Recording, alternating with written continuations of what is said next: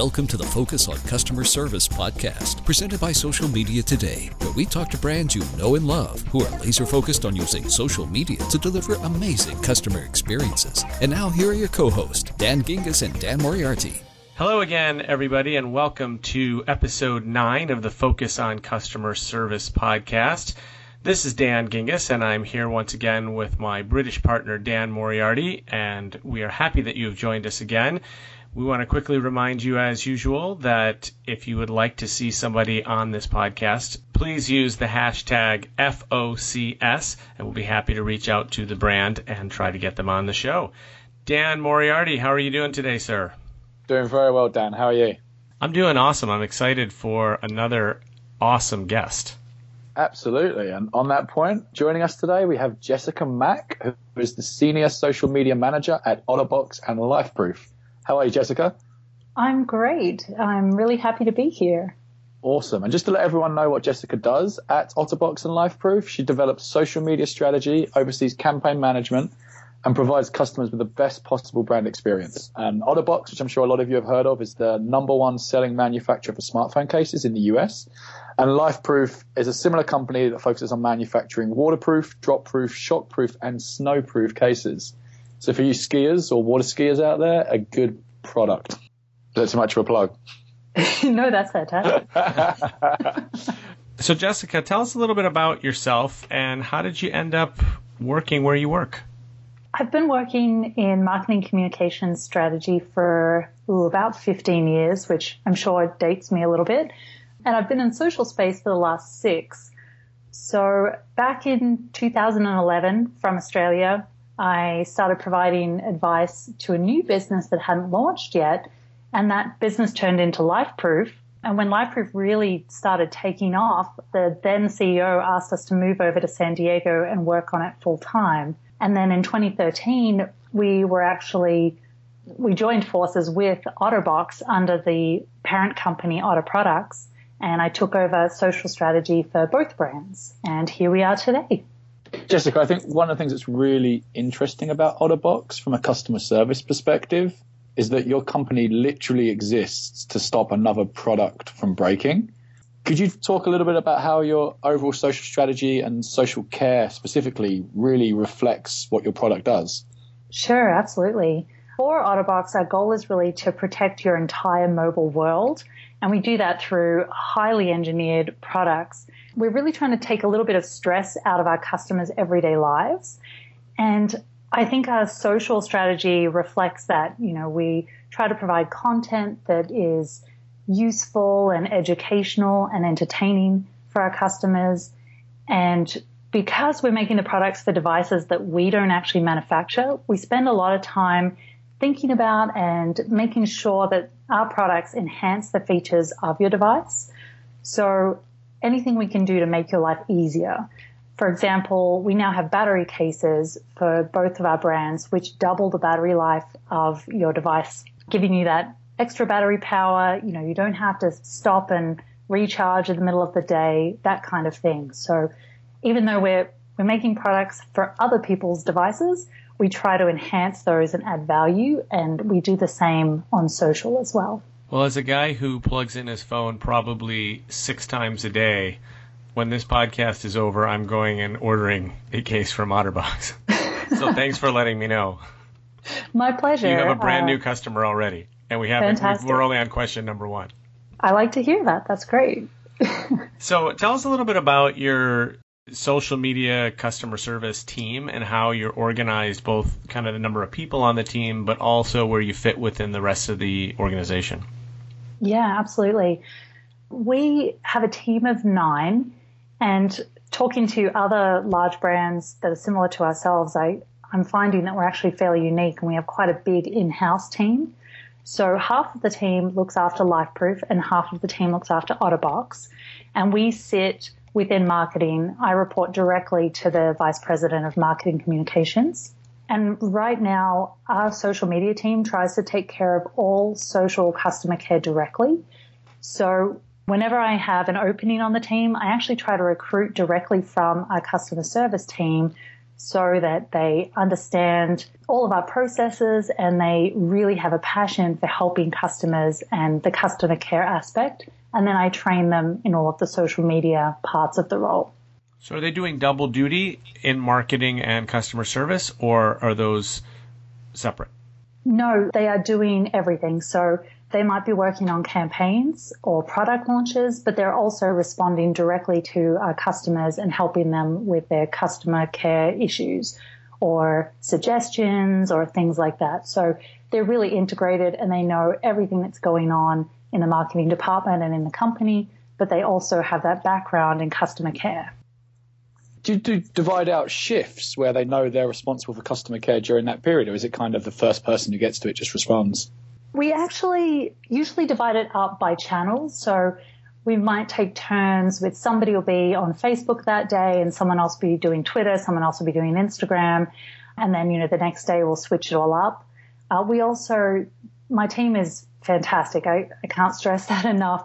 They also work evenings and weekends on shifts to make sure that we're able to respond to people when they're online. So for particularly with OtterBox, a lot of our customers are actually online sort of after work hours. So that's 6 to 8 p.m. time slot. So we almost always have somebody monitoring and helping them during those times as well. Amazing. I imagine with a setup like that where you can literally be working on a campaign and then suddenly you have to jump into customer service for a minute, that technology must play a really important role in making sure, A, that nothing's missed, and then B, that nothing's responded to twice. Can you share a little bit about the technology you use and how you've got it set up to work across both OtterBox and LifeProof? Yeah, absolutely. We're in a transition phase right now. We've just left the tool that we were using to manage our social media accounts, and we're starting to integrate Spreadfast. So I know that you both have a little bit of experience there, but check back with me later to see how that goes. But I'm very excited about the new platform, and I think it's really going to help with our workflow and being able to scale our customer care as well, because both brands are growing at a pretty steady rate. And with that, we have increased engagement and customers to take care of, obviously. So when we talk to a lot of brands, we hear a lot about sort of culture and values. And what we found, I think, is consistent is that it takes a certain kind of brand to want to focus on customer service, as our podcast is called. Can you tell us a little bit about what your companies are like and what the culture is there and how it leads to this interest in social customer service? Yeah, so I'm not sure if you're aware, but OtterBox is actually a family-owned business. And I think that's really reflected in the culture of the company overall. Even though we've grown really quickly, we still think of our teammates and also our customers as family, and we try to support them accordingly. I definitely hope this comes through in our social customer care because our customers mean everything to us, and we try to involve them in our brands as much as possible, have fun, really treat them like we would treat a good friend and not just as a customer on the other side of the computer. And Jessica, looking at Twitter, especially before this call, just to do a little bit of research about OtterBox and LifeProof, I found that you had multiple handles, both for the individual brands, like multiple handles for themselves, and then a customer service focused handle as well. That's really interesting now that I know that the teams are actually the same and it's the same individuals behind both. So I was just wondering what led to the decision for you to have a brand handle, a customer service handle, and then multiple brand channels for some of your products as well. Yeah, it wasn't always that way. When we were smaller, we just used to do everything from the main Twitter handles for each of the brands. But as we started to grow, we decided to split them out into mainly the brand handle and then a customer service team handle for each LifeProof and OtterBox. Back then, Twitter would show everybody all of your tweets, including all of your responses to people that you didn't follow. And we didn't want people to feel like we were spamming their feeds when we're responding and just chatting with other customers. So we split those out. And the extra benefit means that we get to highlight our own content and user-generated content in our main feed without it getting pushed down the stream too quickly. And it also helps us track our customer care stats separately to our main brand content and campaigns. So, Jessica, For those of us that work in this business, we know that not all the comments that we get are positive. And in your line of work, in particular, your product protects a very expensive device that people care a lot about. So what happens when something goes wrong? Can you walk us through the kinds of comments you might get and then what you do to deal with it? Yeah, unfortunately, we can't test for all possible variables, and things do happen. For example, a couple of weeks ago, my husband had his phone in his hand and he tripped, landing directly with his screen on the concrete corner of some stairs.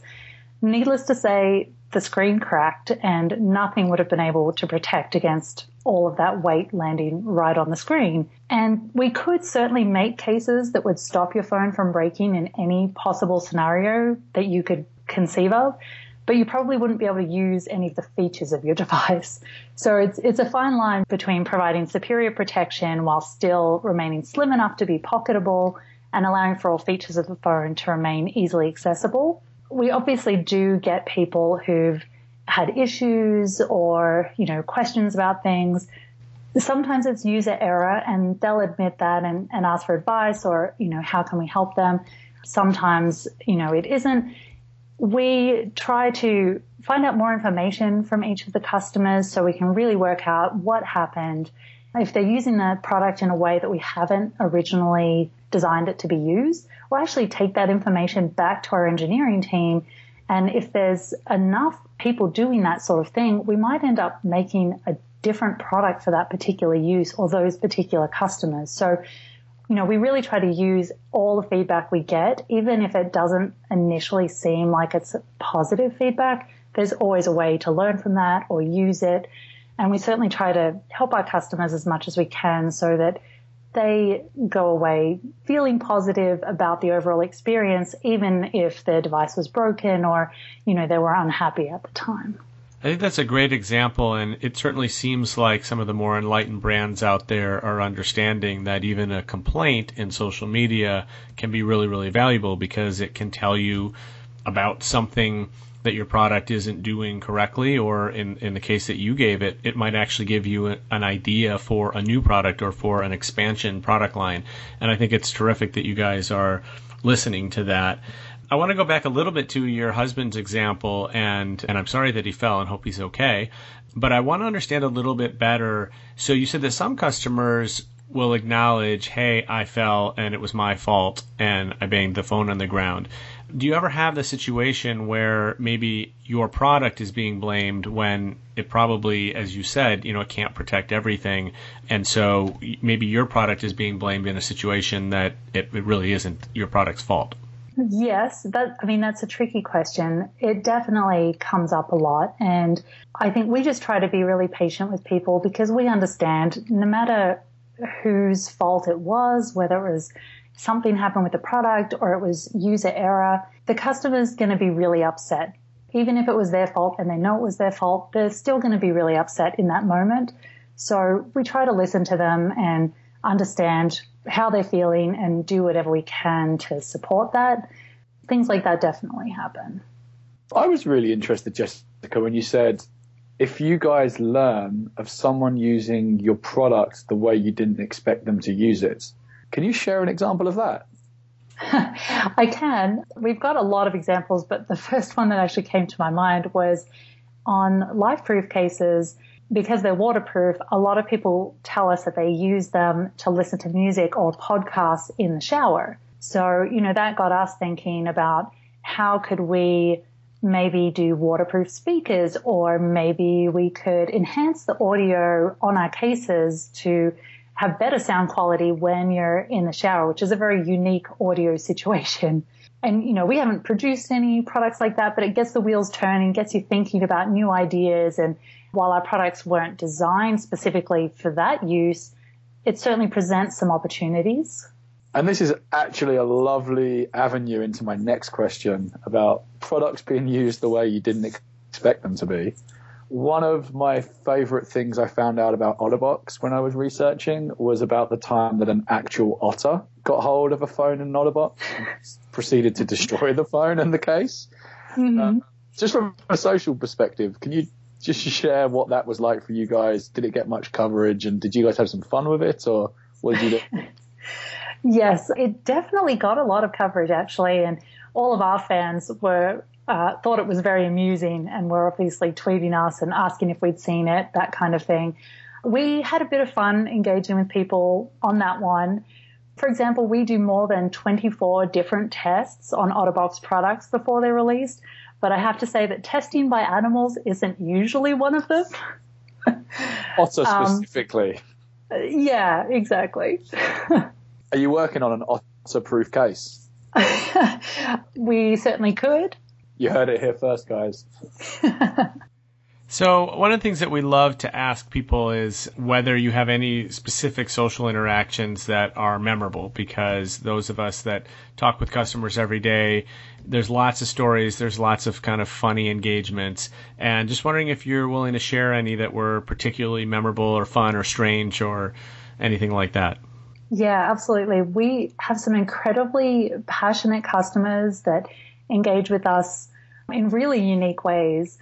And we have quite a few examples of where our social interactions have actually turned into offline friendships with the team.